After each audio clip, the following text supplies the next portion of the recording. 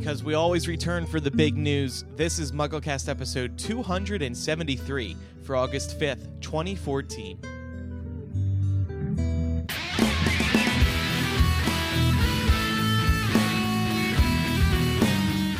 This week's episode of MuggleCast is brought to you by Audible.com. Audible is the leading provider of audiobooks with more than 150,000 downloadable titles across all types of literature, including fiction, nonfiction, and periodicals.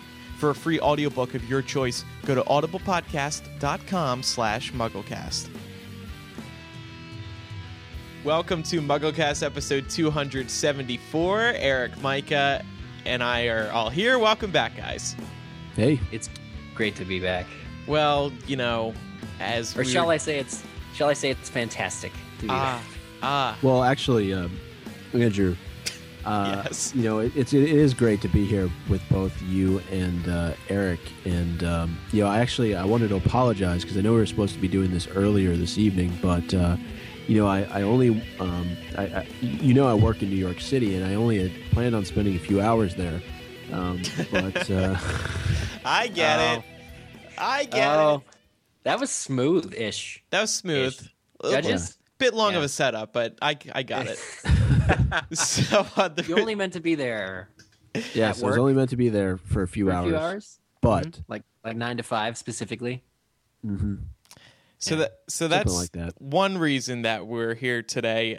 The past couple days have been a whirlwind for Harry Potter fans because J.K. Rowling decided a couple days ago, well, I'll throw a little riddle out there about Fantastic Beasts and see if the fans can figure it out. It all kind of started when J.K. Rowling tweeted a little update saying that no, not that pen and paper are her priority. They were.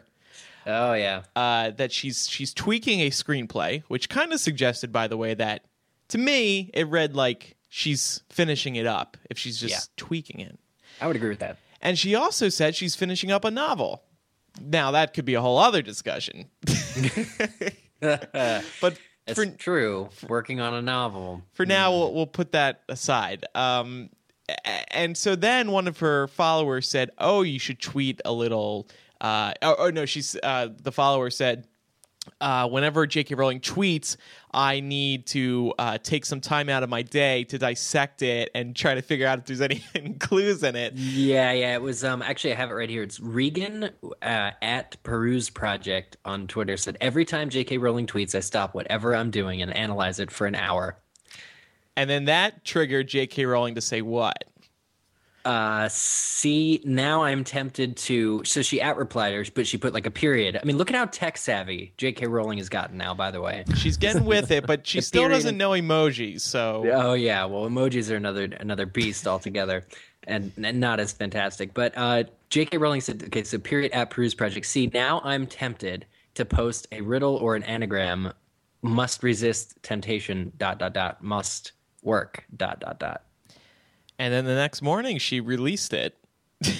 Do you have it right there with you? I do.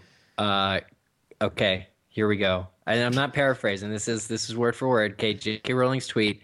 Cry, foe, run amok, fa, awry.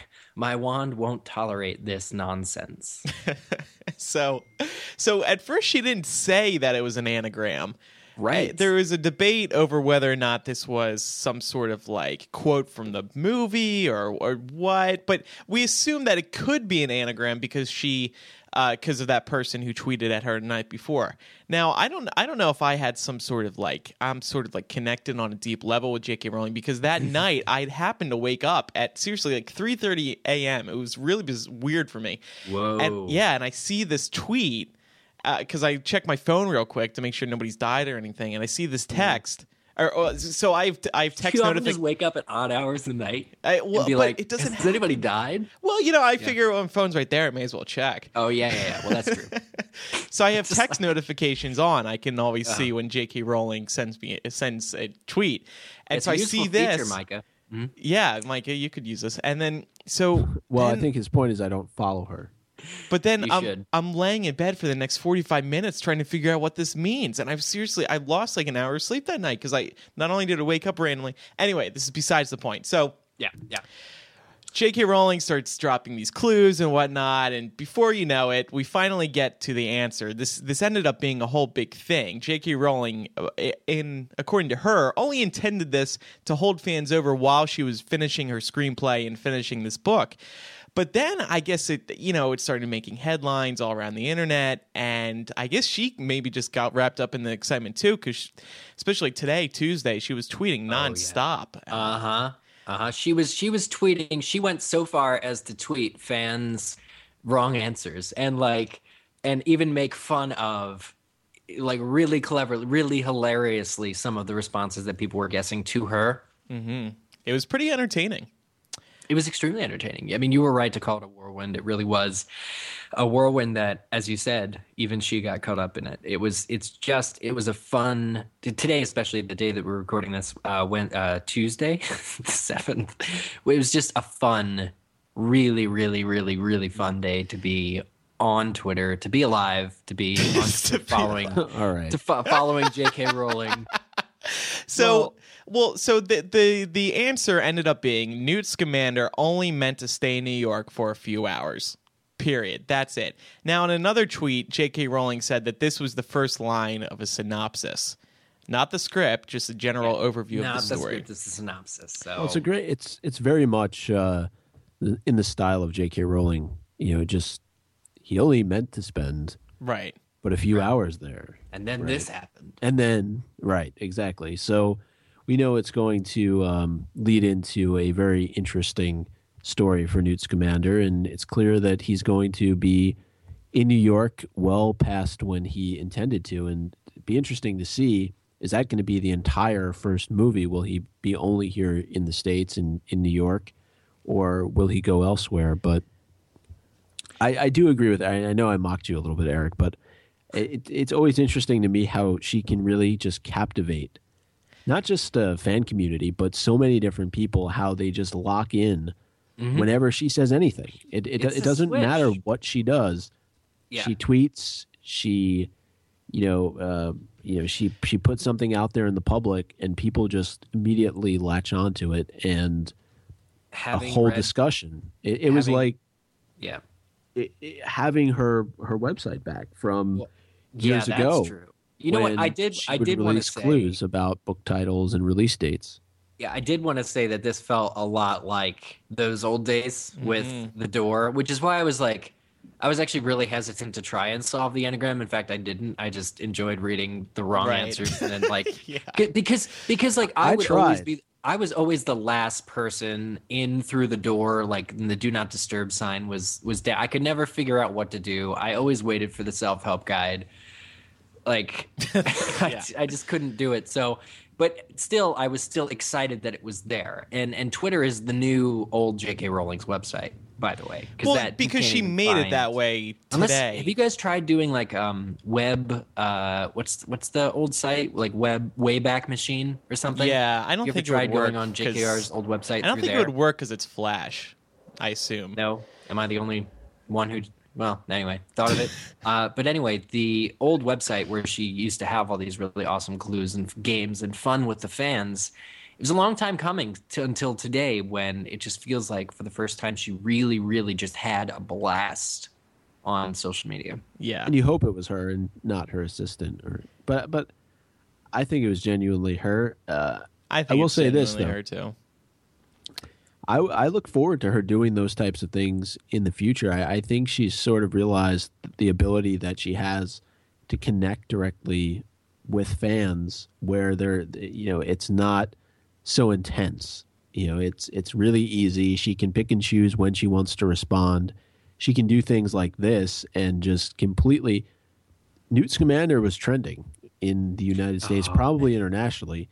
At least I saw that at one point. And yeah, I was at work today, and I was trying to solve this damn thing, and she kept giving more clues, and you knew the more she gave away of it, eventually somebody was going to solve it. Yeah. But I think everybody was pretty much set on the fact that Newt Scamander was part of it, and then New York was part of it. What you did with the rest of the letters was pretty much up to you, but I give all the credit in the world to that girl who solved it. And I'm glad that people finally started retweeting her and favoriting her instead of just J.K. Rowling's response to her, because I think that she deserves the notoriety for it. Yeah. With that said, I think a bunch of people figured it out at the same time, but it doesn't really matter.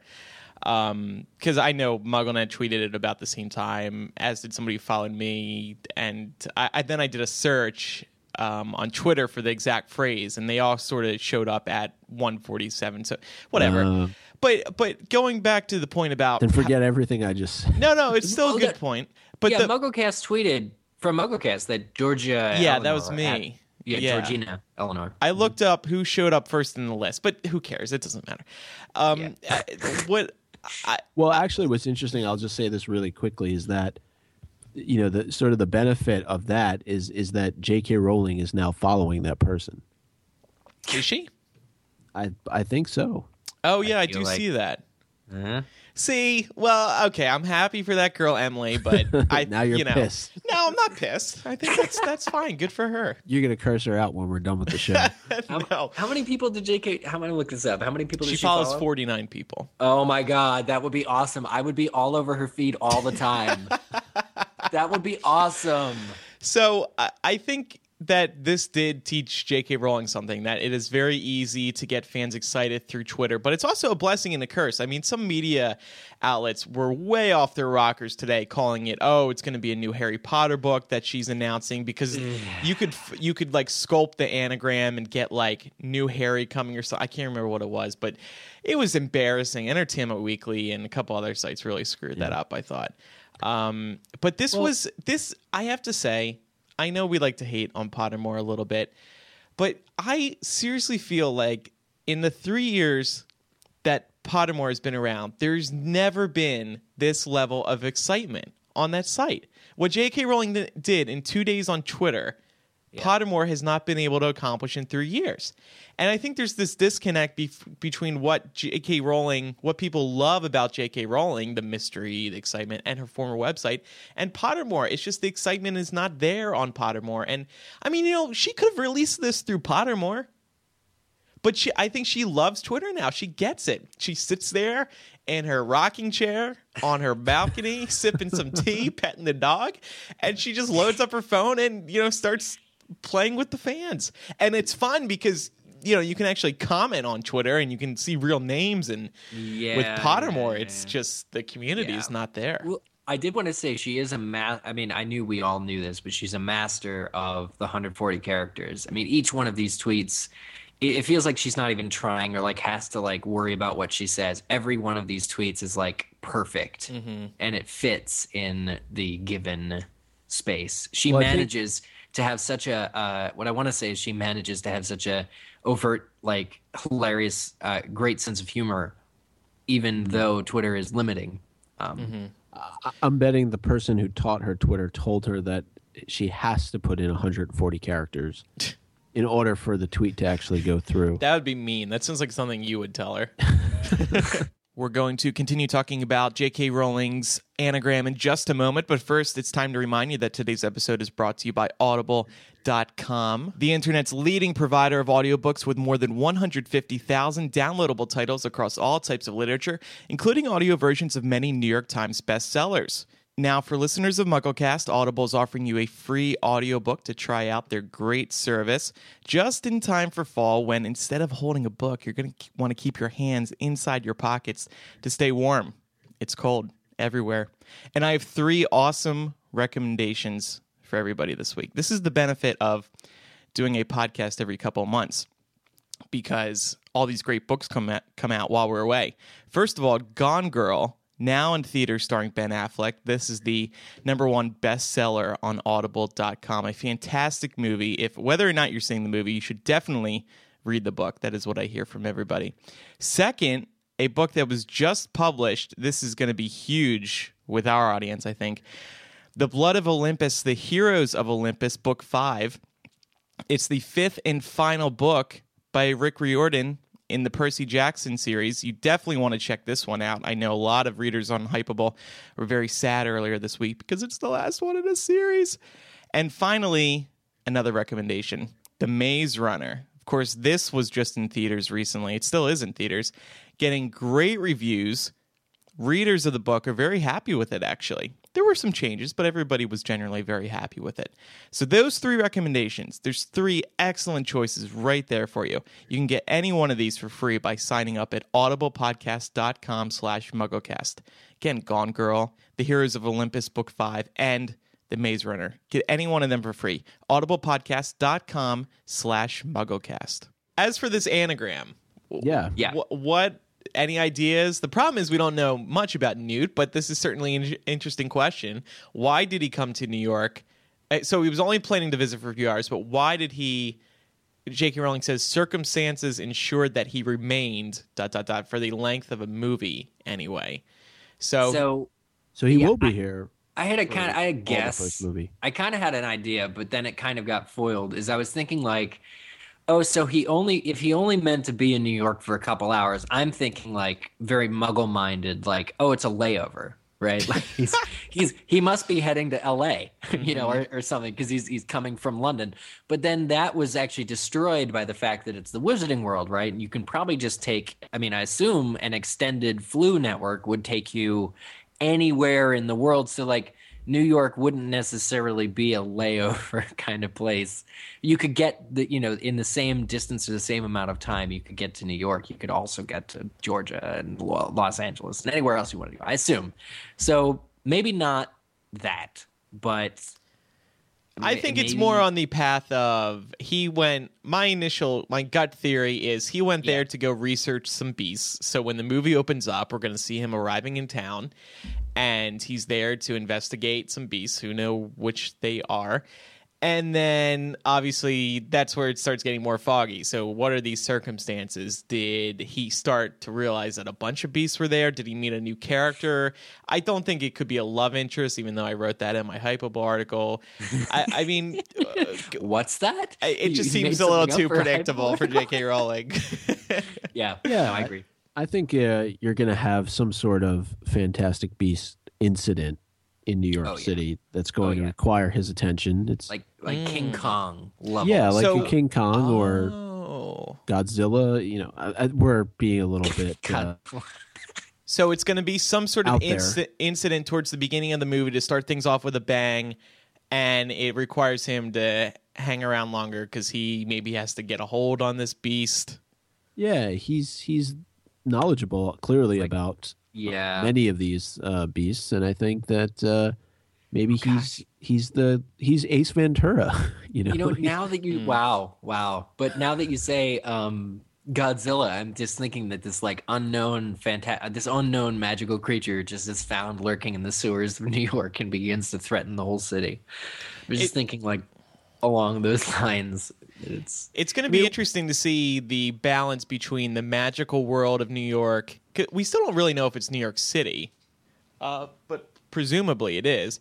So the balance of the magical world in New York and then the Muggle world, like, is it going to be, how often are we going to see the magic around New York versus him in like a hidden, like in a Ministry of Magic type place versus a public place that we recognize. Right. Like I imagine if they don't have, I'm going to put this out here. I'm going to put the cards on the table. If they don't have a monster like ravaging through Times Square scene, I'm going to boycott the movie. Well, remember Times Square is not the same back then as it is today. Well, the 20s, 30s. Yeah. Okay. I get it. But I do want to say that, New York, it works on many levels because New York is a cultural hub. Even like back then, New York was a huge cultural hub, and it's where everybody landed who immigrated from anywhere across the Atlantic as well.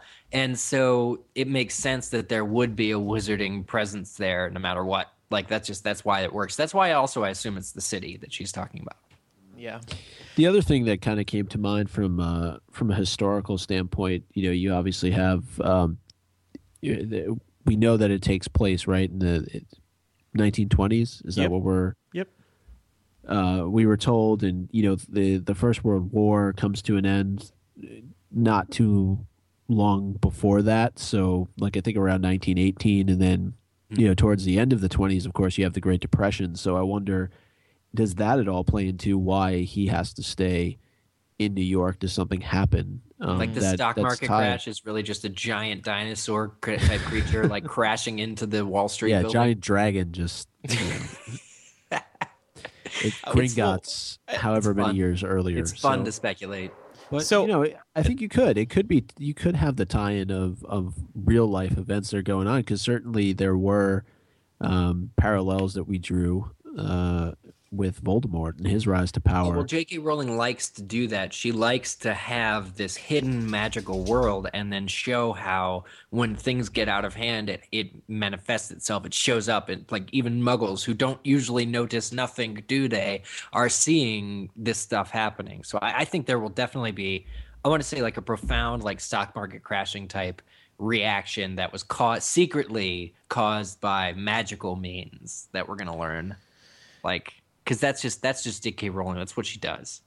So I like to think. So then, and I mean, this other tweet that I read, circumstances ensured that he remained for the length of a movie anyway.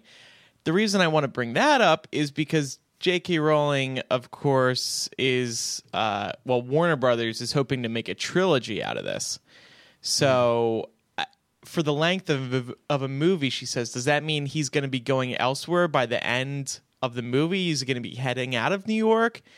And then I started thinking, well, could he be in a different area with all three films? So this one's in New York, one of them's in England, and then a third one somewhere else.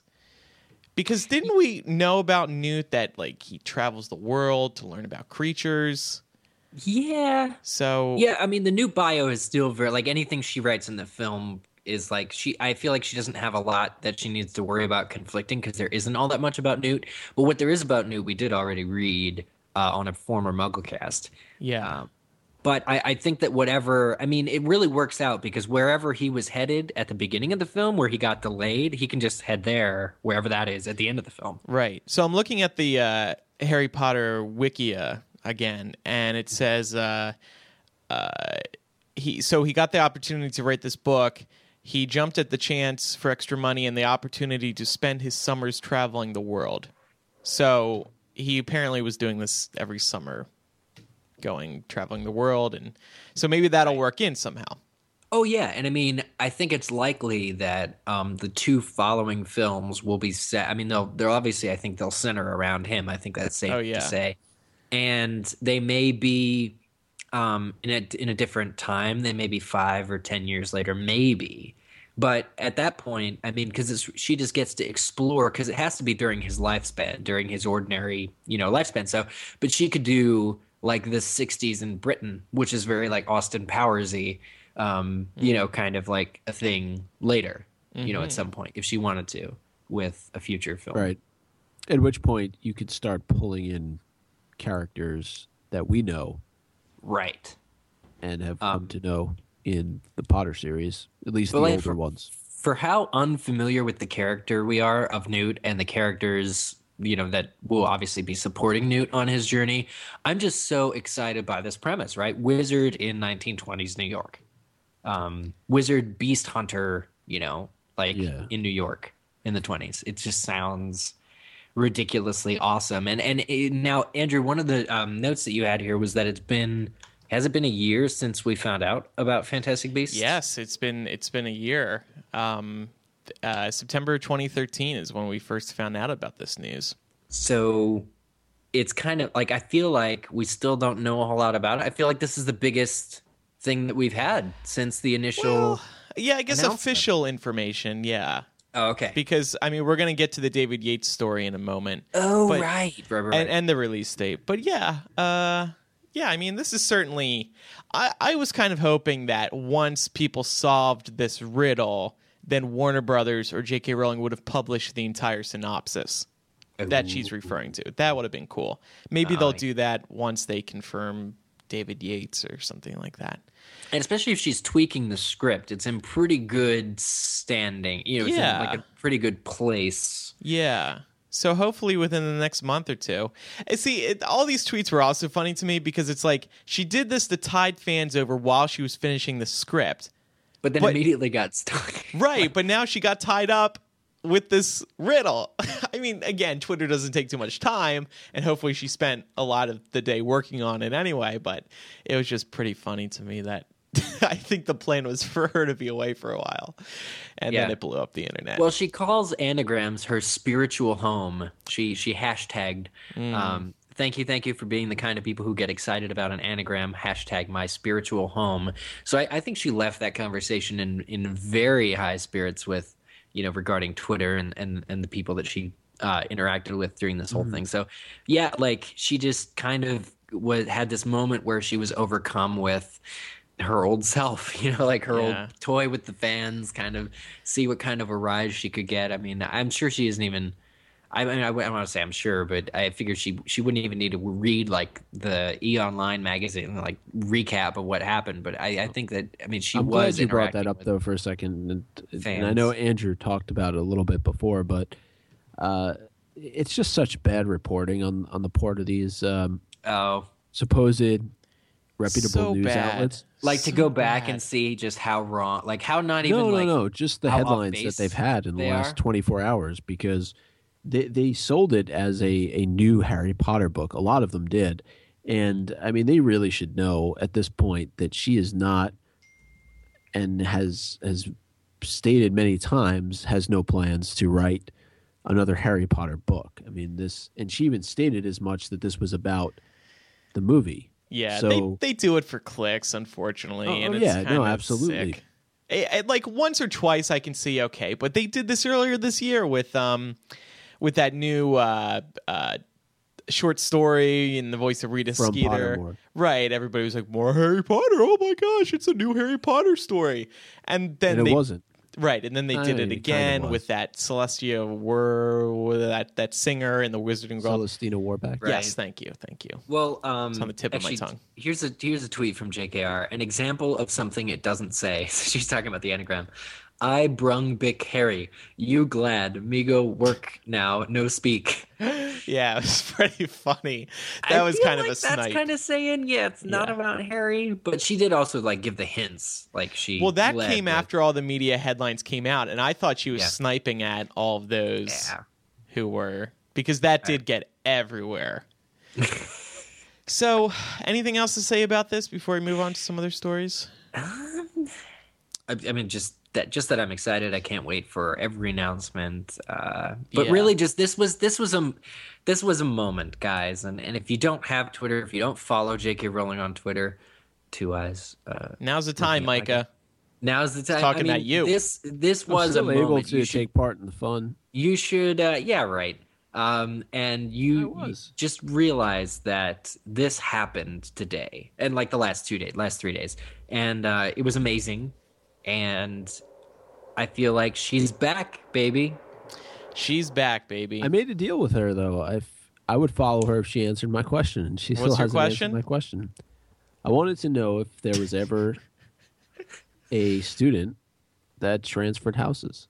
Oh, well, you got to do it again. She has to see. You got to start sending it to her twice. like every other day. He did ask twice. Yeah, but you got to just keep firing it off. Now, these people. She's so adamant about it, and she even did mention, and I'm sure it was probably thrown out there prior, but I had no idea that Newt Scamander was a Hufflepuff, and she included that in one of her tweets today when talking about if he would run from something, and she said something to the effect, I'm paraphrasing, but no, he's a Hufflepuff with a lot of courage. Yeah, a lot of guts, I think she said. I did know he was a Hufflepuff, but bless her for saying something nice about Hufflepuff. So I'm going to add that to the book. I think she did a great job, even from the tweet that you just read, Eric, when she was sort of making light of the answers that some people were coming up with. She was throwing out some factoids. She was really having fun with it, and I think that's... It's great. I mean, it's great to see that, you said that she's back, and maybe she is. Maybe this is yeah. She's back. Maybe this is the start of her being a little bit more fear. Interactive with the community. She's been replying to people more the last few weeks, maybe a couple months, and now today, the last 2 days, she's really been interacting with people, and hopefully we get more of those moments moving forward. Yeah. or it scared her away, and we're never hearing from her again. No, I don't think she scares easily. No, I don't think so either. I think you're right. So on the MuggleCast Facebook, I just posted a status a little bit ago saying, what do you think Newt Scamander only meant to stay in New York for a few hours? What does it mean? What's the second part of that sentence? Why does he have to stay in New York longer? Megan said he starts telling his kids the story of how he met their mother. It takes him longer than expected. That, I believe, is a reference to the CBS comedy. Anne said a hippogriff ate his plane ticket home. That could be feasible. It's the 1920s. It's probably easy to lose your ticket. No ticket. It's not on your phone anymore. Carrie says he discovers the labyrinth of underground tunnels, sewer system, and the creatures making it their home. See, I've seen this a couple times. I think it's too close to the basilisk thing in Chamber of Secrets. Ooh, maybe, but the cool thing, Andrew, and I'm sure Micah can back this up, there are unused stations from like the early when they were building the subways. There are entire subway stations that, well, it's much like the London Tube as well. There are entire stations that were built for like and abandoned and like never, or like decommissioned, or like certain rail lines like just below your normal everyday New York City. There are stations that you can't even get down into unless you're like walking the tracks. And like I love the idea that it could be like a lair for a creature, but Yeah. I see exactly what you mean about it being kind of too basilisky, but I'll say we have to see. Like, I like the idea of them using the underground thing, because that's a thing. Yeah. Well, it'd be a great way to hide from Muggles, too. Right. Oh, yeah. Oh, and like if there's so many of... Yeah. Here's a couple good ones. Ben says, I think it is likely he unearthed some plot involving the oppression of magical creatures, or magical creatures being used further to further the interests of some evildoer. Knowing J.K. Rowling, though, it is probably something much more complicated and clever than either of those. Ooh. Yeah, that's good, right? I want to say that I want her to stay away from like a main bad guy in these. I do like too. I want this trilogy to be more free and more lighthearted, only in the sense that there's not an overarching bad guy. Like I want it to be more like, I mean, adventure films can have villains, right? But I'd much prefer that the villain is like a CGI like dragon than, well, although that happened with Smog, right? Yeah. Well, wouldn't we also have heard about this villain already in the Harry Potter books too? Yeah, I mean, maybe, but like also the books are very closely set in Britain. Like it's very almost claustrophobically Britain. And if this is an American villain, maybe we never heard about it. But if he's only in New York for a year, I don't know. I mean, I really like the point that was brought up by Carrie with the underground systems. Yeah. Because sort of the whole subway system was started in the early 1900s, and by about this time it should be pretty well developed. And as Eric pointed out, there are areas that never really were used or were abandoned, and so that could make for some really cool settings and sort of Teenage Mutant Ninja Turtle-esque in a way, I guess. Well, also I think the latest Spider-Man movie had something to do with an old abandoned New York City subway station. Yeah, with the Teddy Roosevelt's station or his train. But the other thing I wanted to say is that this is 1920s New York is post-industrial revolution, but it's closer to the time period. If you like Hogwarts, you get to Hogwarts by a steam train, and steam-powered locomotive. Steam power came about mid to late 19th century, the 1800s, and I feel like the whole Wizarding World is kind of arrested at that point, where there were like steam train is like the most advanced technological thing that you'll find in the Wizarding World, and I want to kind of find out why, or I want to kind of find out because like I guess it would still in the 1920s it would still feel new, whereas in the 2000s when Harry Potter is set, it's old. Like you know what I'm saying? Yeah. Like that something happened, maybe not like a cataclysmic event or anything, but the Industrial Revolution affected both the Wizarding and Muggle world, and the Wizards adopted what the Muggles did, but being set in the 20s, this new film, it would have been closer to when that actually happened. And maybe we'll just like learn some really interesting stuff about how the two sides interacted in regards to technology. One more Facebook comment here. Aisha said he was sent on assignment for the ministry but ended up staying because of the unconventional way magical creatures were being treated in the American magic world. Ooh. I like that idea too, because Yeah. kind of like a spew situation. Yeah. Maybe. I don't know. Yeah, I like that. I like that too. We have really good ideas. Look, guys, we're speculating again about future J.K. Rowling plots. Geez. Who thought that would have ever happened? Well, okay. at least there's a chance that the Antipode and Opal can make it into one of these three Oh, movies. please, Joe. Please put the Antipode and Opal for us. Please put that in one of your novels or one of your movies. So, a little other Fantastic Beasts news now. It's been reported by Variety that David Yates is actually going to be the one directing Fantastic Beasts and Where to Find Them. He, of course, directed Order of the Phoenix through Deathly Hallows Part 2, so he handled half of the 8 Harry Potter movies. This hasn't been made official yet, but it was reported in August 21st, and apparently they've been in talks with him since May. That's what the guy who broke this story said on a podcast that I listened to recently. So this has been actually happening behind the scenes for a while. I don't know what's taking so long. Maybe Yates is still like figuring out if he has the patience to do this. Well, it's his current film, right? Because you pointed out on, I think it was the last MuggleCast, that he's at Leavesden, currently shooting Tarzan. Right. So he's at Leavesden's where they filmed all 8 Harry Potter movies. I think I jokingly said, maybe Yates will be stopping by the production offices if they're at Leavesden to, consult on some Wizarding World things, because I'm sure Stuart Craig is going to be there, the set designer. So what was your guys' initial reaction to this? It was very split for multiple reasons. I mean, some people, didn't love any of his movies. Some people loved a couple. I personally did not think Order of the Phoenix was a good start for him.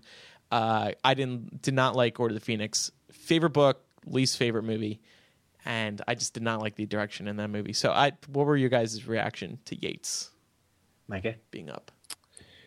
Well, I can't remember where I had this discussion before, but having sat down across the table from him and interviewed for him for this podcast, you have to say nice things. I have to have a sense of loyalty to the man. Who reminds me of like Linus from the Charlie Brown. That's 100%. Honestly, that's 100% accurate. Like, he is the most gracious, gentle soul, and there's a little bit of similarity, just like in appearance between the two. But anyway, I compare him to Winnie the Pooh because he's soft spoken and a little pudgy. So, so you're. I personally didn't have any issue, with Order of the Phoenix through Deathly Hallows Part 2, at least in, from an overall standpoint. Sure, there are plenty of podcasts out there that we've done where we've talked about the little things here and there, but, certainly not on the same level that I disliked Prisoner of Azkaban, and we can go on and on about that. But I'm glad you brought that up. But sorry. I will just say, I mean, people are going to say that they want sort of this new and fresh feel to everything, and that when you bring in somebody who's already worked on half of the series, it's hard to really get that new feel because as much as you want to keep the magical world and you want to keep that feeling that you get every time that you see Hogwarts show up on the screen, you also are going into a different type of film with a character that we know very little about. But I will say, for as much as people want to jump on, bringing back David Yates, David Heyman is being brought back as well, and he's been there for all 8 films. So it's really unfair to get on the case of somebody like Yates when really Heyman has had a much larger role. Yeah, in blame the production him of all of these films. No, he's been there from day one. We've also he's the shepherd.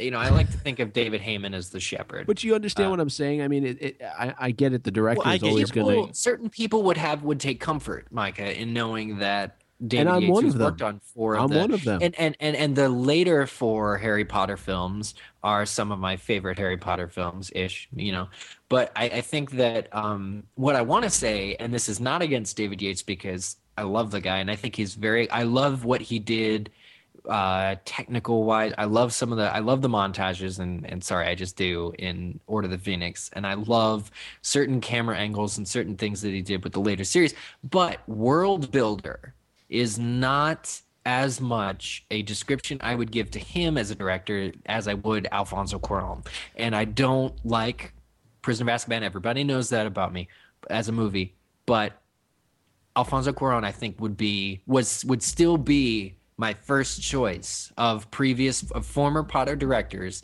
to direct Fantastic Beasts the movie, because he has that, it just translates really well. He has that capability of really expanding and defining an entire world. But if you're talking world builder, aren't you talking Chris Columbus? Because Yeah, exactly. That's what I was Well, saying. is it Chris Columbus or was that Stuart Craig? Was that Stuart Craig? Was it the art department that had? Because I really want to weigh Chris Columbus. Well, there's a good chance that a lot of these people are going to be back. When you're talking about somebody like Stuart Craig and really. Oh, well, why couldn't they just co-direct? I mean, have Chris Columbus and Alfonso Cuarón and even Steve Kloves. Bring Steve Kloves back. Oh wait, it's not set in Britain, so I don't know about that. And bring Mike Newell as well into. So like Chris Columbus will be yelling in the background, "Don't forget the world building," every 10 minutes. Yeah. Well, I just think because I feel like everybody should be back on this. I mean, I feel like there should be cameos. Well, hold on, this isn't fair. Wait a second. Okay. So this Andrew's is gonna step in. I wrote what they call a think piece the day after this.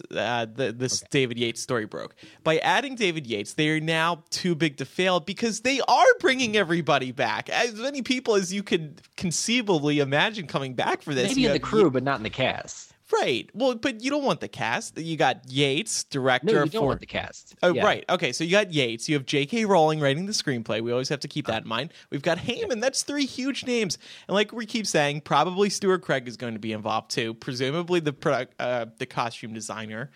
I mean, how many more people do you need? Oh, I said Steve Kloves before. I did mean Mike Newell. Steve Kloves adapted. So you want all the directors to come back? They won't need. J.K. Rowling is basically doing Steve Kloves. Yeah, well, they won't need they won't need Steve Kloves just because there's not a book to adapt. She's writing the screenplay. Like she's saving. She cut out his job. Sorry, Steve, you're laid off. But here's what I'll say though with J.K. Rowling though, if you're in her shoes, right? You're writing something that is about the world that you entrusted to David Heyman. And David Heyman took it and created really this 8-part series, and along with Stuart Craig and all the directors. There's probably something to be said, of course, for that familiarity and knowing that you can give this to those people and that they can make something very, very good with it.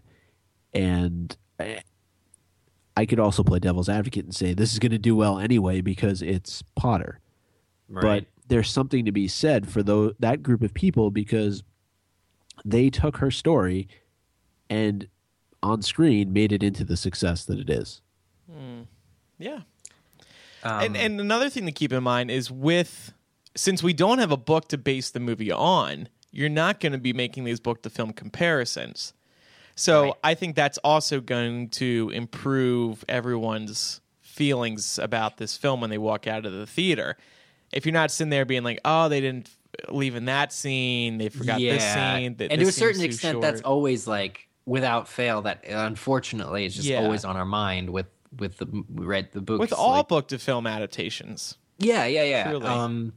But now it'll be more freeing. And you know what? I'm sure that'll be a relief for the director, whoever ends up directing this for sure. Yeah. It'll be even more because it's like there's no I wanted to say there used to be 3 steps, right? It's like JKR writes the book, somebody adapts it, usually Steve Kloves except that one time, and then somebody else has to direct from the adaptation.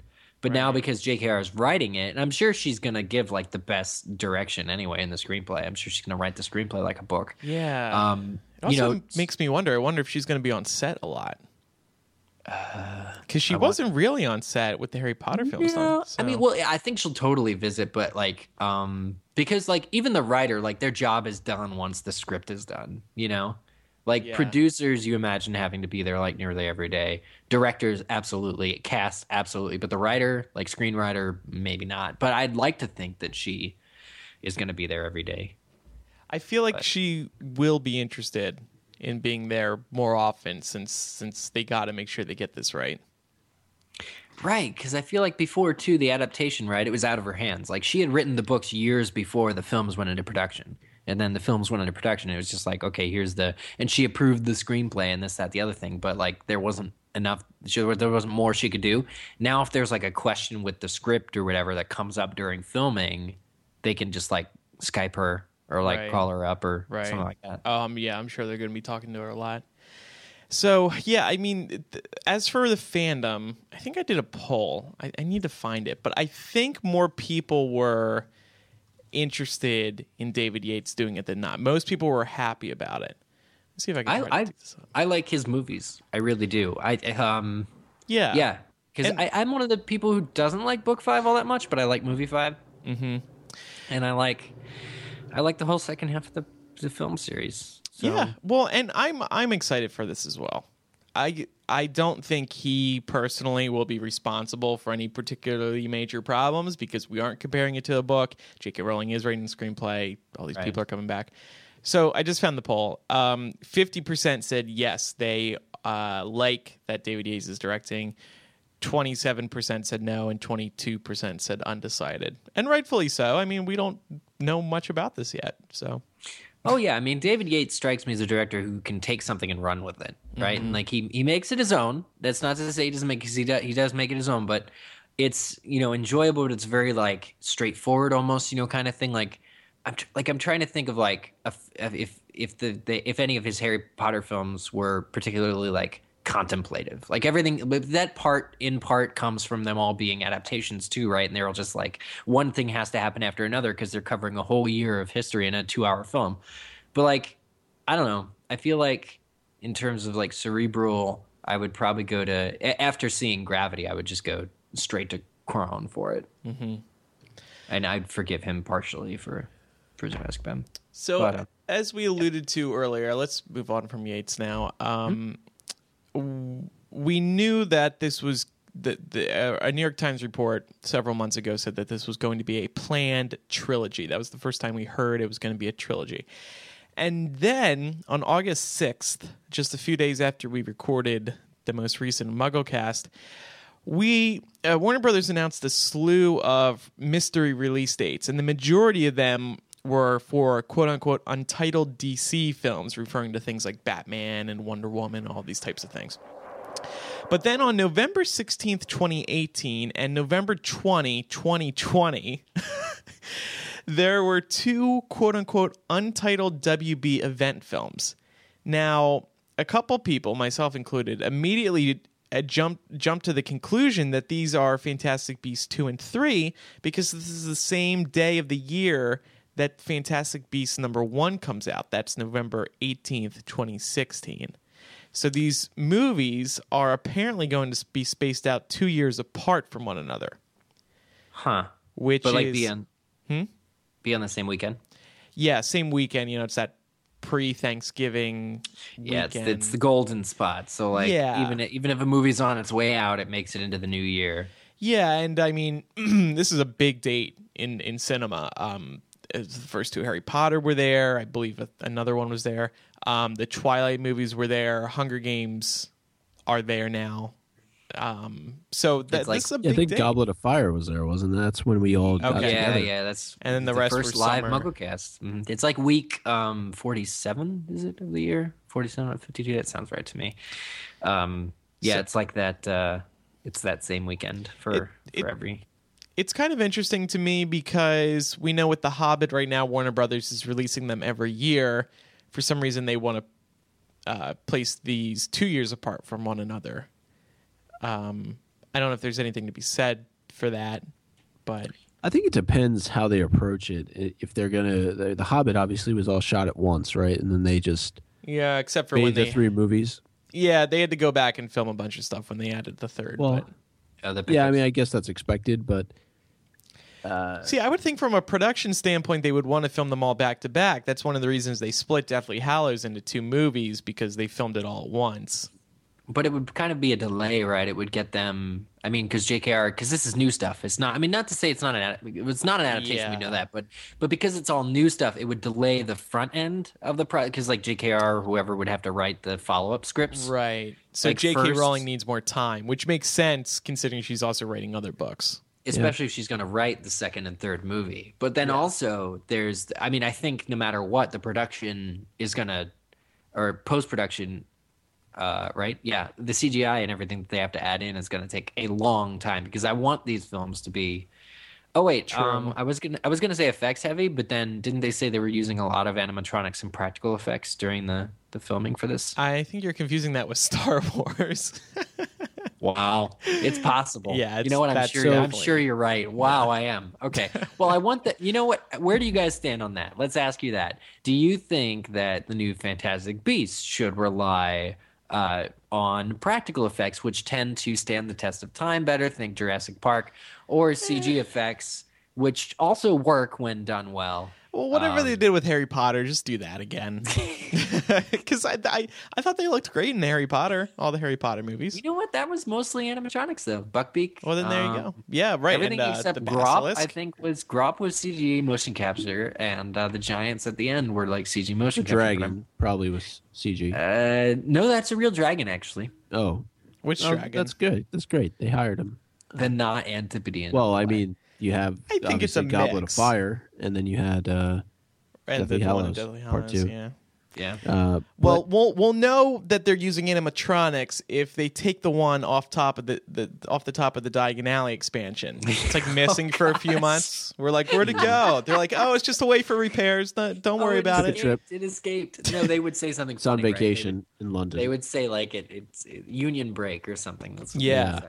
Then when it comes back, its head is like moving and it can flap its wings. We're like, oh wow, okay, that was a cool break for it. Okay, yeah. With 2 years though, one of the things that came to mind though also is, how well the first one does. I mean, they could certainly play around with the release date a little bit if that first movie has a success that it anticipates. But if it doesn't do well, maybe they're spaced out so that they can cancel them if or like they need to. Look, do you think do you think there's any universe, like in the theory of infinite universes, do you think that there's one where Harry Potter, like a Harry Potter follow-up film, doesn't succeed? No. Well, I mean, No. where it's positioned right now, no, because again, Yates, Heyman, J.K. Rowling. I think in that. Oh, and it's a proven weekend, right? I mean, it's Right. when 4 out of the 8 Harry Potter films, or like 5 out of the 8, I think. And things like J.K. Rowling's Anagram prove how alive the fandom can still be if she,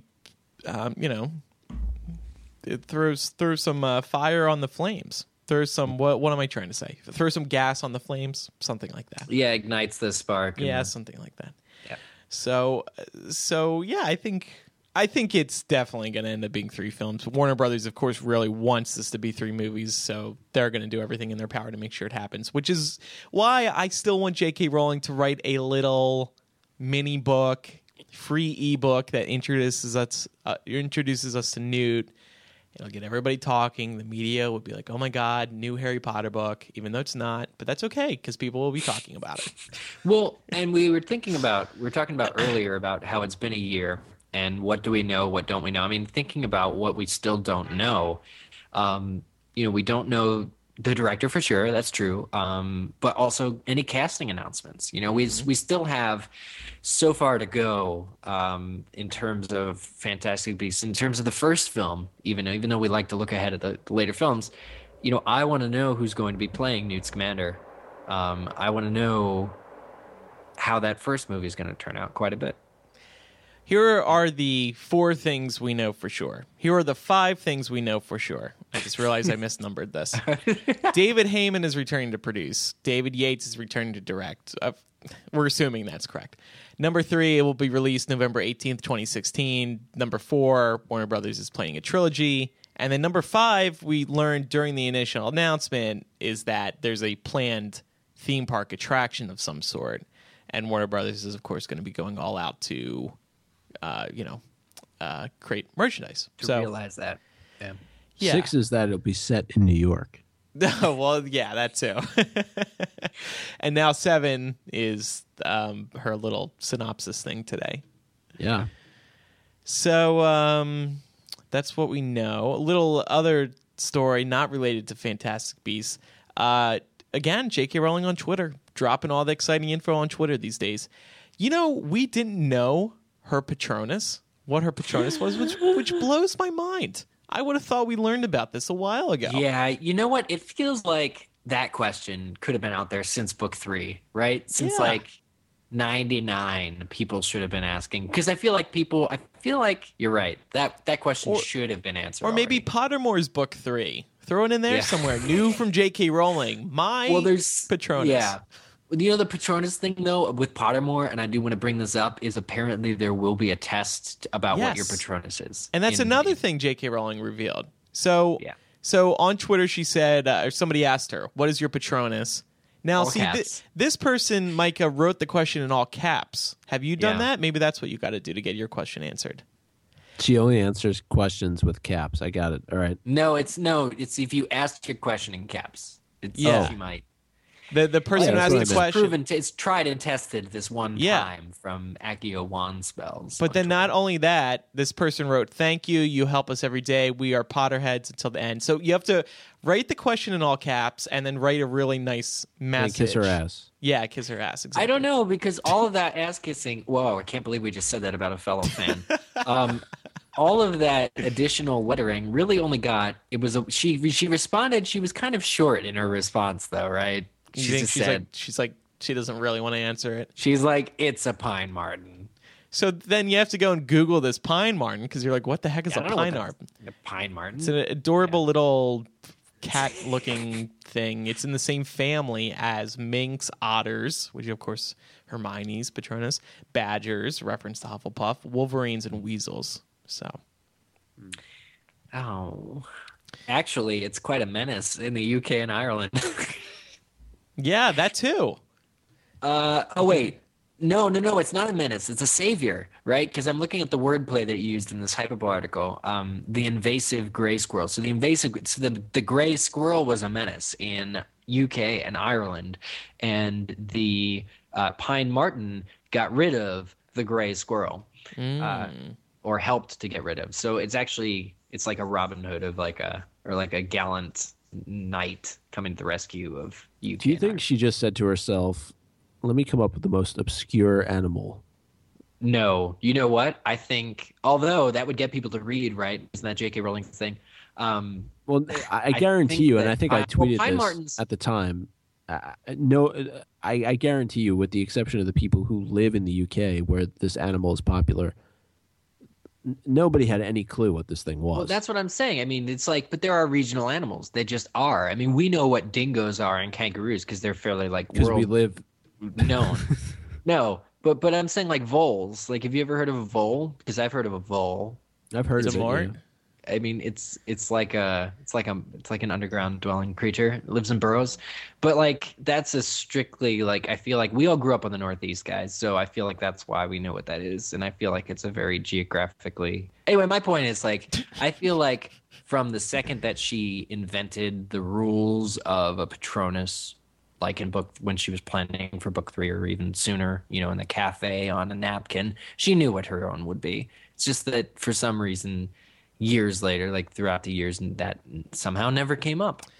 Yeah, it is weird, but I like Micah's question too. Now I'm thinking about that. It's kind of I don't think you've read Divergent, but it kind of reminds me of Divergent when they switch factions. Oh yeah, well he's got a great question. We retweeted from like everybody we know, like even MuggleCast, MuggleNet, everybody retweeted like his thing, and it still didn't get. You want me to do this again tomorrow? No, yes, and I'll do it too this time. We're gonna go crazy. We're gonna go crazy. Retweet me. Is that what you're saying? Yeah, sure, whatever. Or well, I'll write it on the MuggleCast account. That's what I meant. Right on the Oh, MuggleCast okay. account. Yeah. And every day. All right, every day day. we'll tweet Here we it. go. Oh God, let's not anger her. With Okay, a- she's still got a ways to go. With a new nice I think- comment. Somebody replied to me saying probably not because it would somehow delegitimize the Sorting Hat, but Yeah, if you go against the Sorting Hat, you're kind of a butt. I can't imagine in all the years that that the school was around that somebody did not in Micah, fact change houses. Let's settle this once and for all. I feel like isn't the answer already in the books, right, or on Pottermore? Because you can be a hat stall. Okay, we know that from Pottermore. There are characters who were hat stalls who but then also the Sorting Hat takes your choice into consideration. So doesn't it make sense that maybe they don't transfer houses, but you do absolutely have a say in the house you go into? Isn't that like the same thing? Mm-hmm. Like No, if the because Sorting Hat came to you you grow and said, older, you could change. so you're like, this Certainly. isn't working out for me. It's been like 2 years, and I still feel like I'd be I feel better like I'm a suited. Hufflepuff. Right. but I Right, think or Gryffindor. like That makes somebody sense. I think it's says, an interesting question. Seamus is really bullying me. I can't live here anymore. I need to go be in Ravenclaw. You know what, though? Well, see, that's a human resources issue. You know, also though, guys, I do want to say this: the classes, right? They did have classes with other houses.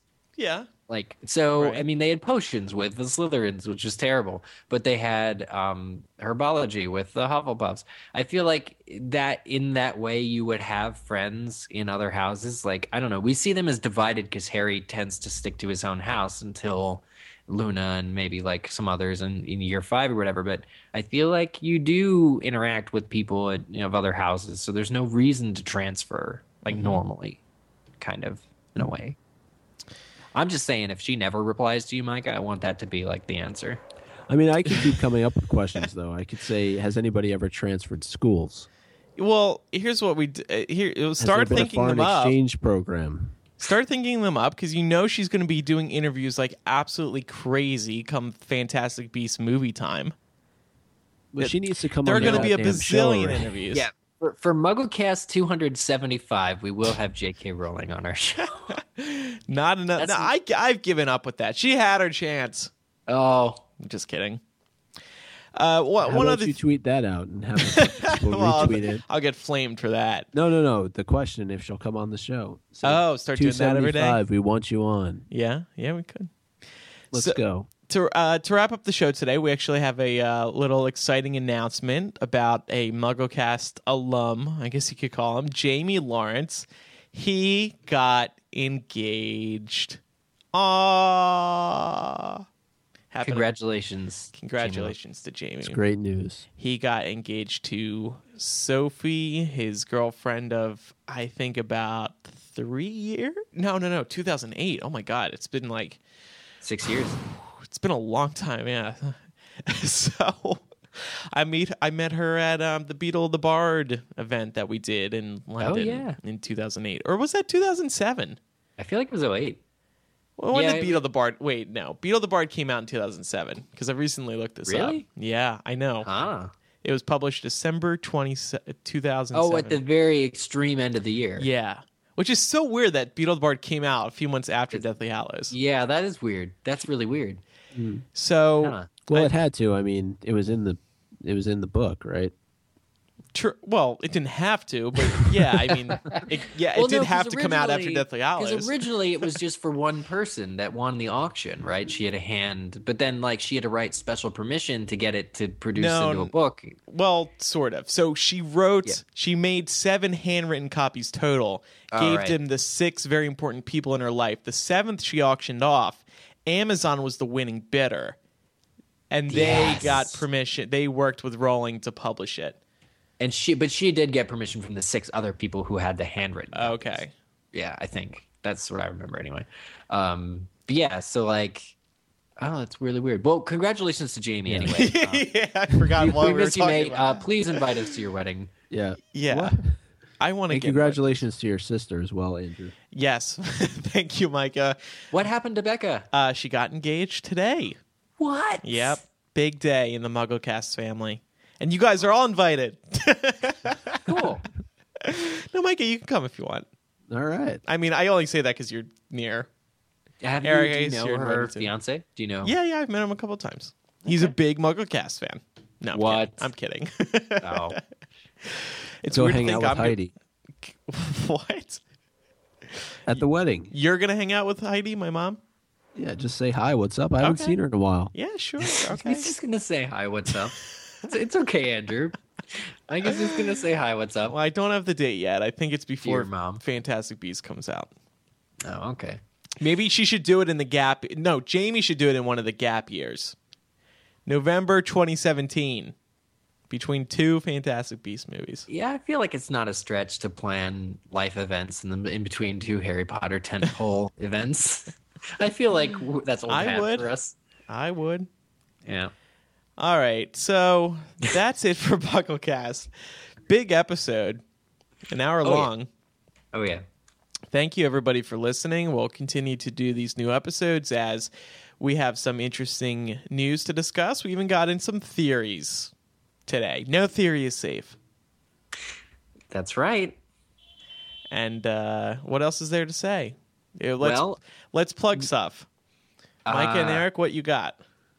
You know, just earlier before we sat down to record this episode of MuggleCast, we recorded our 242nd episode of Game of Owns, the Game of Thrones podcast, brought to you by WatchersOnTheWall.com. It's Micah and myself, our hosts or co-hosts on that podcast, along with Zach Louie, our friend for several years now, big Harry Potter fan, and Kate Welch, who's in the gaming industry in Seattle. And somebody outside my window is very angry or something. Very big fan of Game of Thrones. Yeah. But that's our Game of Thrones podcast. We're actually reading the third Game of Thrones book now in the off season between seasons 4 and 5 of the TV show.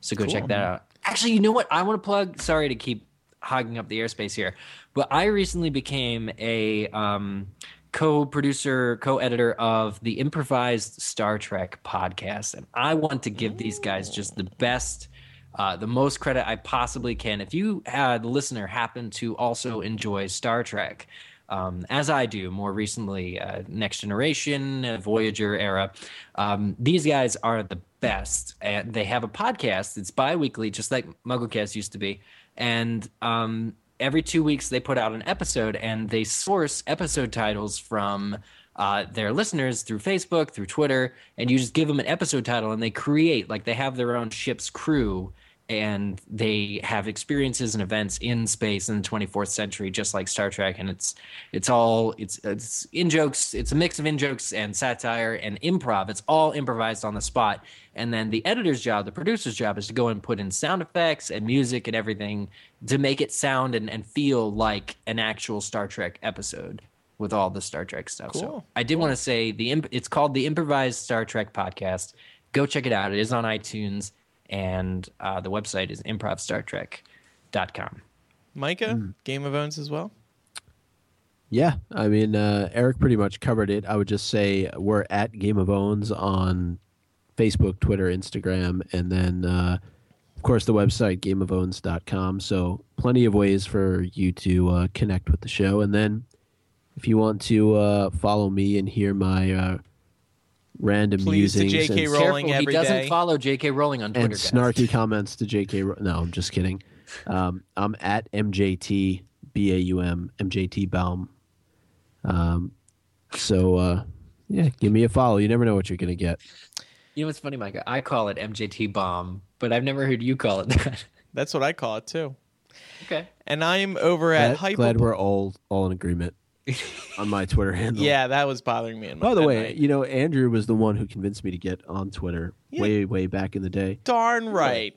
And he said, look, you just got to do it. You know, like Just I was gotta do hesitant it. about it. And he convinced me. And I remember when you first, I don't know how many years ago it was at this point, but when you first told me to join Twitter, and I had a BlackBerry back at that time. Mm-hmm.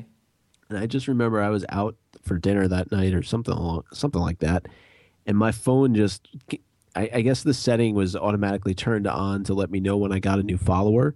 And I'm sure like you had pushed this out on MuggleCast and MuggleNet, all these other places. And my phone just literally did not stop going off for Your about BlackBerry like was 4 or 5 hours. crazy. Well, and now to this day, you still don't follow J.K. Rowling. It's super weird. You're gonna follow and then one day. What was it? What was the catalyst, Micah? Why did you stop following her? You did it She like was on so a show. boring. Oh, Yeah. Because she right. really, honestly, I mean, she didn't tweet. She just put a Yeah. couple tweets So he out protested by unfollowing. I think it Well, was here's my smart. thing. Really quick, my thing is I'm not a proponent of somebody who goes on Twitter just to say they're on Twitter, but then not do anything with their Twitter account. Right. So, but now she's definitely been more active. So we'll see what happens. Don't follow her until like the next episode. We have to have a big moment. All right, and then I'm over at Hypable, twitter.com/Hypable, twitter.com/Sims. I'm always tweeting about Harry Potter, by the way, because I know that's what people follow me for. So, and then, of course, I also do Hype After Dark, which is my weekly podcast. You can go to hypepodcast.com for that, and that is I've been on that $4 too. a month. Yes, you were on it recently, actually. Ooh. Yeah, we talked about Kevin and Laura.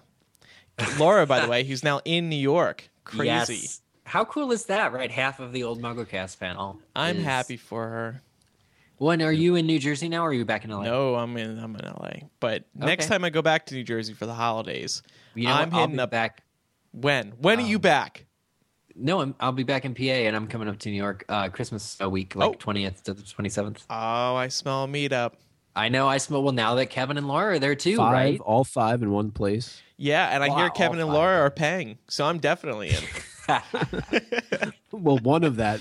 One of the Never two. mind. I have an article queued up from Hypable that I'm ready to read as soon as we finish this. To the 15 charmed cameos to surprise and delight you. Oh yeah, I don't even I watch that love- show, and I was shocked. I know.